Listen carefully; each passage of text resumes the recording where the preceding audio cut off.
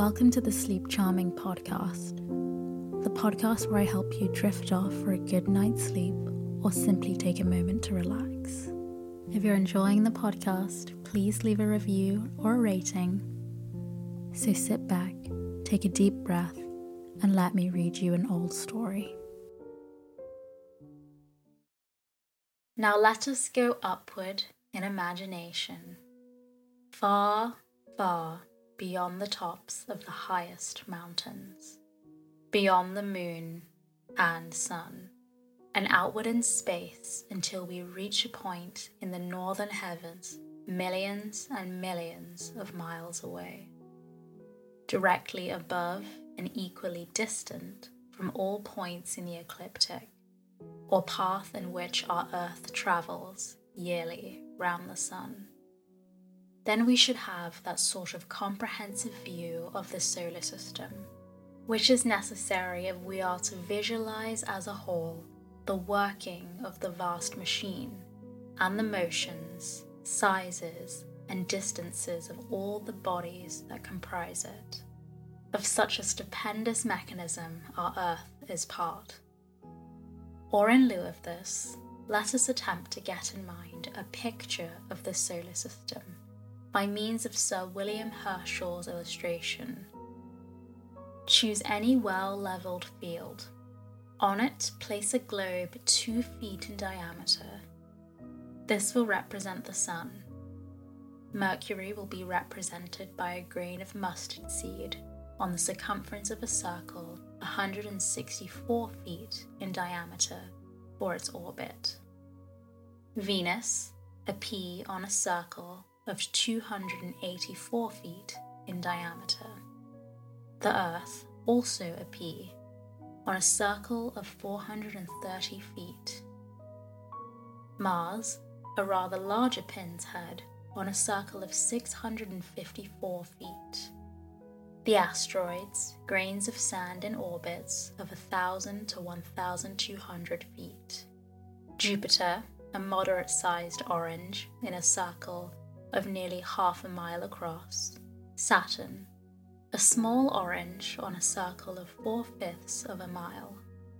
Uranus, a full-sized cherry or small plum upon the circumference of a circle more than 1.5 miles. And finally, Neptune, a good-sized plum on a circle about 2.5 miles in diameter. To imitate the motions of the planets in the above-mentioned orbits, Mercury must describe its own diameter in 41 seconds, Venus in 4 minutes and 14 seconds, the Earth in 7 minutes, Mars in 4 minutes and 48 seconds, Jupiter in 2 minutes and 56 seconds, Saturn in 3 minutes and 13 seconds, Uranus in 2 minutes and 16 seconds, and Neptune in 3 minutes and 30 seconds. Now, let us look earthward from our imaginary station near the North Pole of the ecliptic. All these planetary bodies would be seen to be traveling eastward round the Sun, that is, in a counterclockwise direction, or contrary to the motions of the hands of a timepiece. Their orbits or paths of motion are very nearly circular, and the Sun is practically at the center of all of them, except Mercury and Mars, of Venus and Neptune almost at the absolute center. The planes of all their orbits are very nearly the same as that of the ecliptic, or plane in which the Earth moves. These and many other resemblances and characteristics suggest a uniformity of origin, which comports with the idea of a family. And so the whole is spoken of as the solar system, or the Sun and his family of planets. In addition to the 9 bodies already specified, the solar system comprises a great variety of other lesser bodies. No less than 26 moons or satellites tributary to the planets, and travelling round them in various periods as the moon does round our Earth. Then between the orbits of Mars and Jupiter are many thousands of asteroids, so-called or minor planets. About 1,000 of them have actually been discovered and their paths accurately calculated. And at all sorts of angles with the planetary orbits are the paths of hundreds of comets. Delicate, flimsy bodies of a wholly different constitution from the planets, and which now and then blaze forth in the sky. Their trail appears much like the beam of a searchlight, and compelling for the first time the attention of everybody.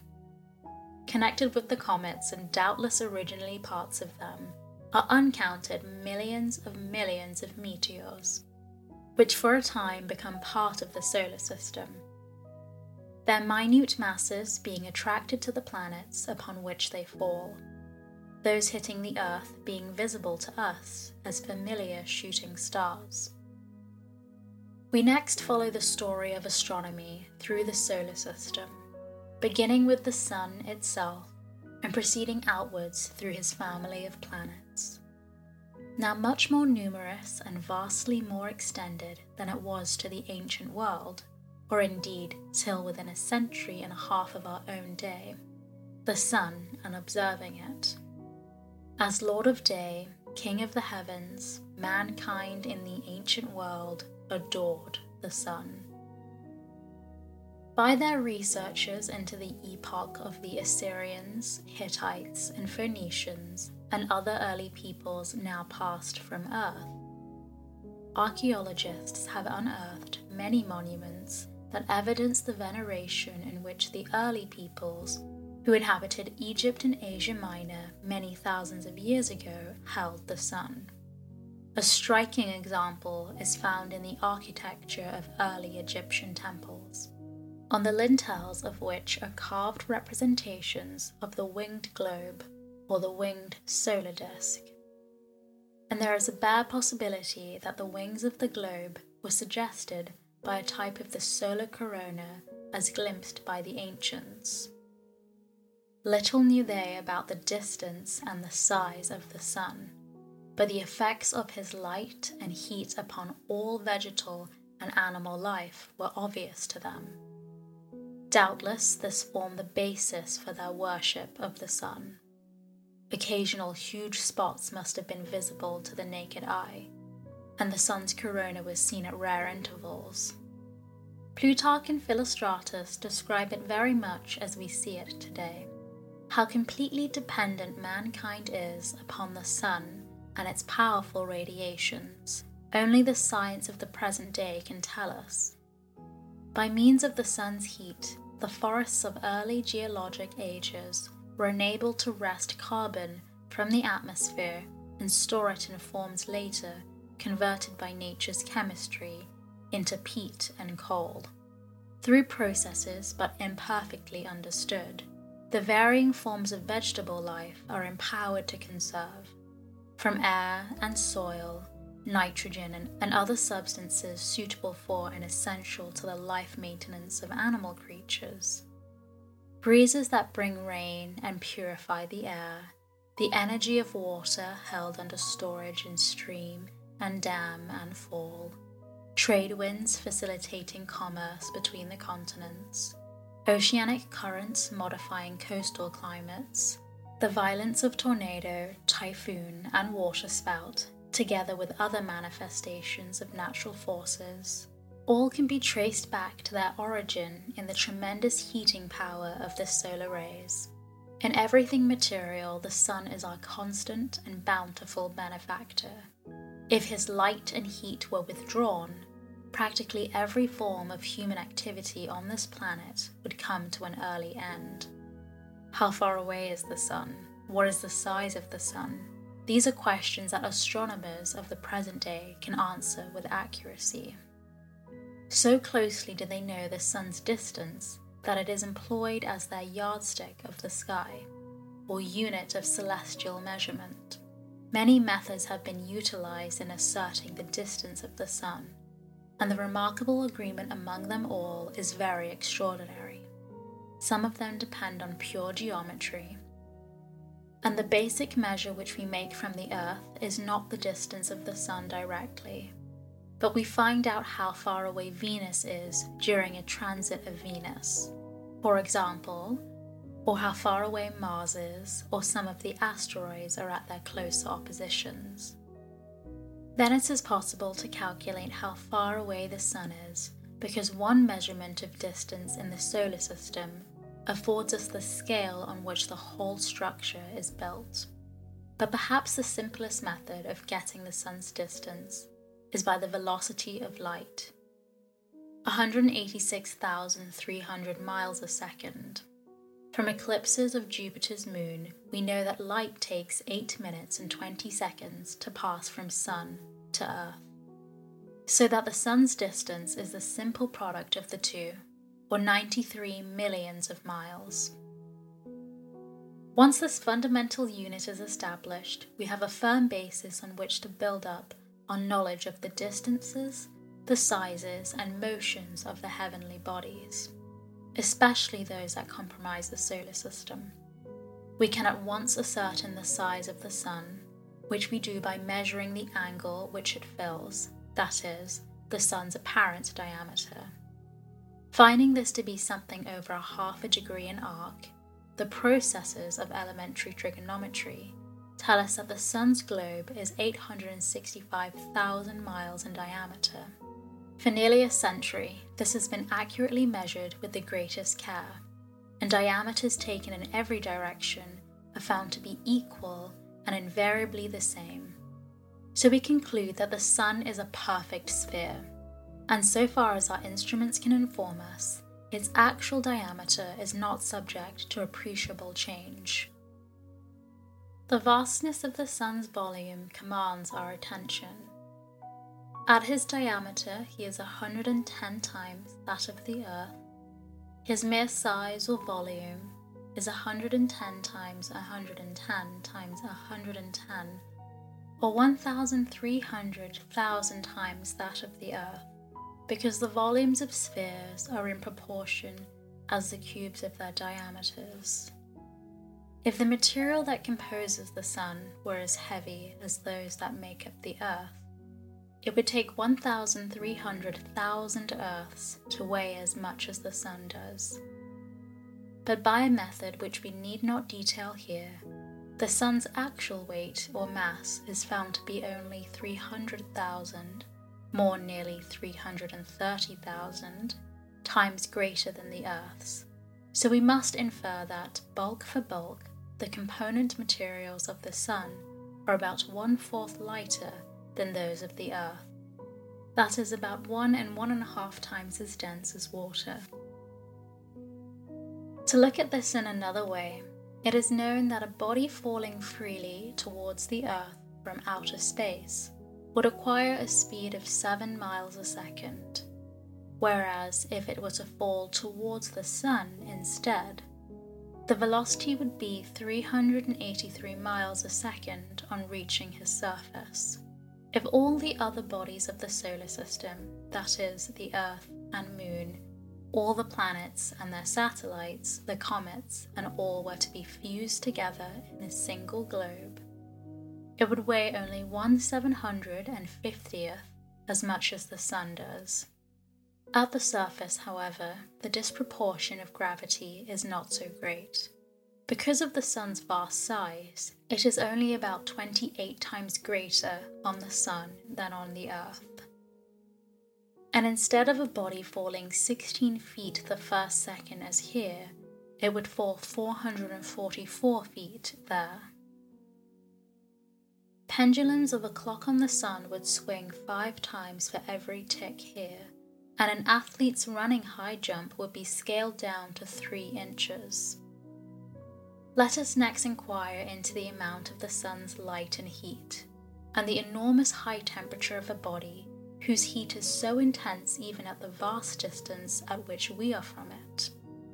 The intensity of its brightness is such that we have no artificial source of light that we can readily compare it with. In the sky, the next object in brightness is the full moon, but that gives less than 1/2 millionth part as much light as the Sun. A sperm candle burning 120 grains an hour is the standard. And if we compare this with the Sun when overhead, and allow for light absorbed by the atmosphere, we get a number of 1,575 with 24 ciphers following it to express the candle power of the Sun's light. If we interpose the intense calcium light or an electric arc light between the eye and the Sun, these artificial sources will look like black spots on the disk.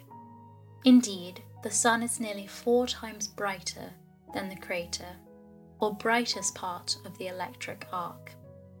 The late Professor Langley at a steelworks in Pennsylvania once compared direct sunlight with the dazzling stream of molten metal from a Bessemer converter, but bright as it was, sunlight was found to be 5,000 times brighter. Equally enormous as the heat of the Sun, our intensest sources of artificial heat do not exceed 4,000 degrees Fahrenheit, but the temperature at the Sun's surface is probably not less than 16,000 degrees Fahrenheit. 1 square meter of his surface radiates enough heat to generate 100,000 horsepower continuously. At our vast distance of 93 millions of miles, the Sun's heat received by the Earth is still powerful enough to melt annually a layer of ice on the Earth more than 100 feet in thickness. If the solar heat that strikes the deck of a tropical steamship could be fully utilized in propelling it, the speed would reach at least 10 knots. Many attempts have been made in tropical and subtropical climates to utilize the Sun's heat directly for power. And Ericsson in Sweden, Michoud in France, and Schumann in Egypt have built successful and efficient solar engines.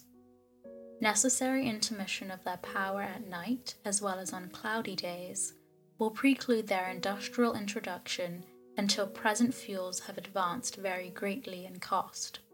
All regions in the Sun's disk radiate heat uniformly, and the Sun's own atmosphere absorbs so much that we should receive 1.7 times more heat if it were removed.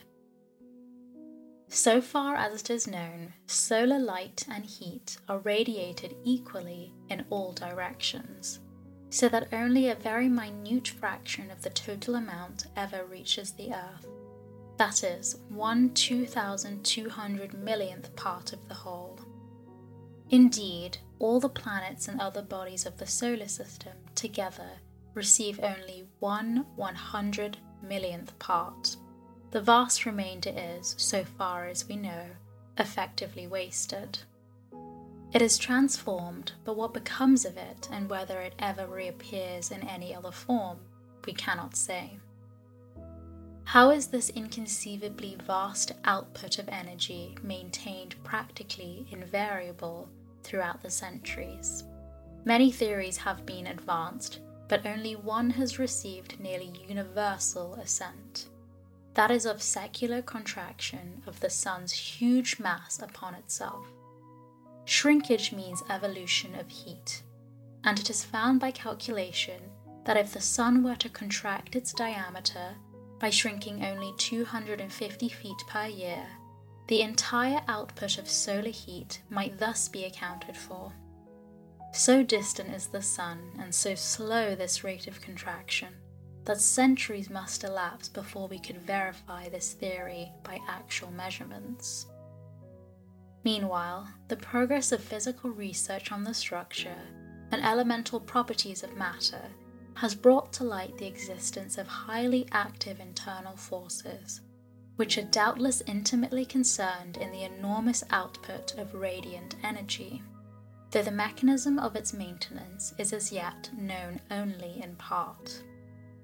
Abbott, from many years' observation of the solar constant at Washington on Mount Wilson and in Algeria, finds certain evidence of fluctuation in the solar heat received by the Earth. It cannot be a local phenomenon due to its disturbances in our atmosphere, but must originate in causes entirely extraneous to the Earth. Interposition of meteoric dust might conceivably account for it, but there is sufficient evidence to show that the changes must be attributed to the Sun itself.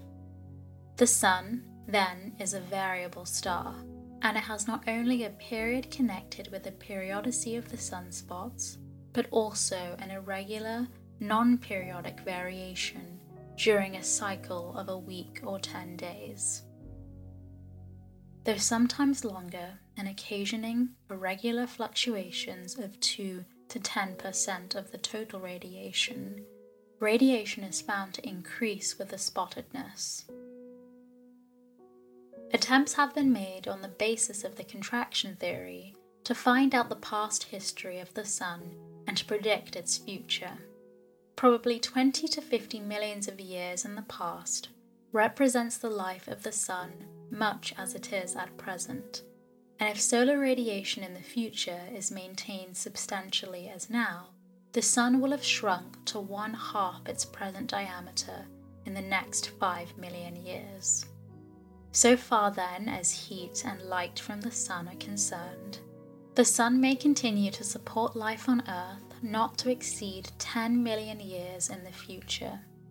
But the Sun's own existence, independently of the orbs of the system dependent upon it, might continue for indefinite millions of aeons before it would ever become a cold, dead globe. Indeed, in the present state of science, we cannot be sure that it is destined to reach that condition within calculable time. A few words on observing the Sun, an object much neglected by amateurs. On account of the intense light, a very slight degree of optical power is sufficient. Indeed, a piece of window glass, smoked in a candle flame with uniform graduation from end to end, will be found worthwhile in a beginner's daily observation of the Sun. The glass should be smoked densely enough at one end so that the sunlight as seen through it will not dazzle the eye on the clearest days. At the other end of the glass, the degree of smoked film should not be quite so dense, so that the Sun can be examined on hazy, foggy, or partly cloudy days. An occasional naked eye spot will reward the patient observer.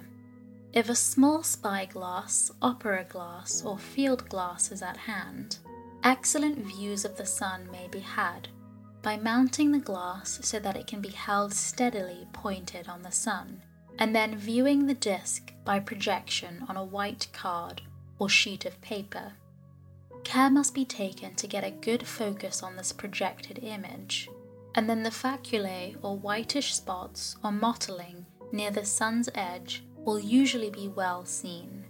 By moving the card further away from the eyepiece, a larger disk may be obtained. In effect, a higher degree of magnification, but care must be used not to increase it too much. Keep direct sunlight outside the tube from falling on the card where the image is to be examined. This is conveniently done by cutting a large hole the size of the brass cell of the object glass through a sheet of corrugated straw board and slipping this on over the cell. In this way, the spots of the Sun can be examined with ease and safety to the eye. For large instruments, a special type of eyepiece is provided, known as a heloscope, which disposes of the intense heat rays that are harmful to the eye. Frequent examination of the eyepiece should be made, and the eyepiece cooled if necessary. That part of the Sun's surface under observation is known as the photosphere, that is, the part which radiates light. If the atmosphere admits the use of high magnifying powers, the structure of the photosphere will be found more and more interesting the higher the power employed. It is an irregularly mottled surface, showing a species of rice grain structure under fairly high magnification. These grains are grouped irregularly and are about 500 miles across. Under fine conditions of vision, they may be subdivided into granules. The faculae, or white spots, are sometimes elevations above the general solar level. They have occasionally been seen projecting outside the limb or edge of the disk.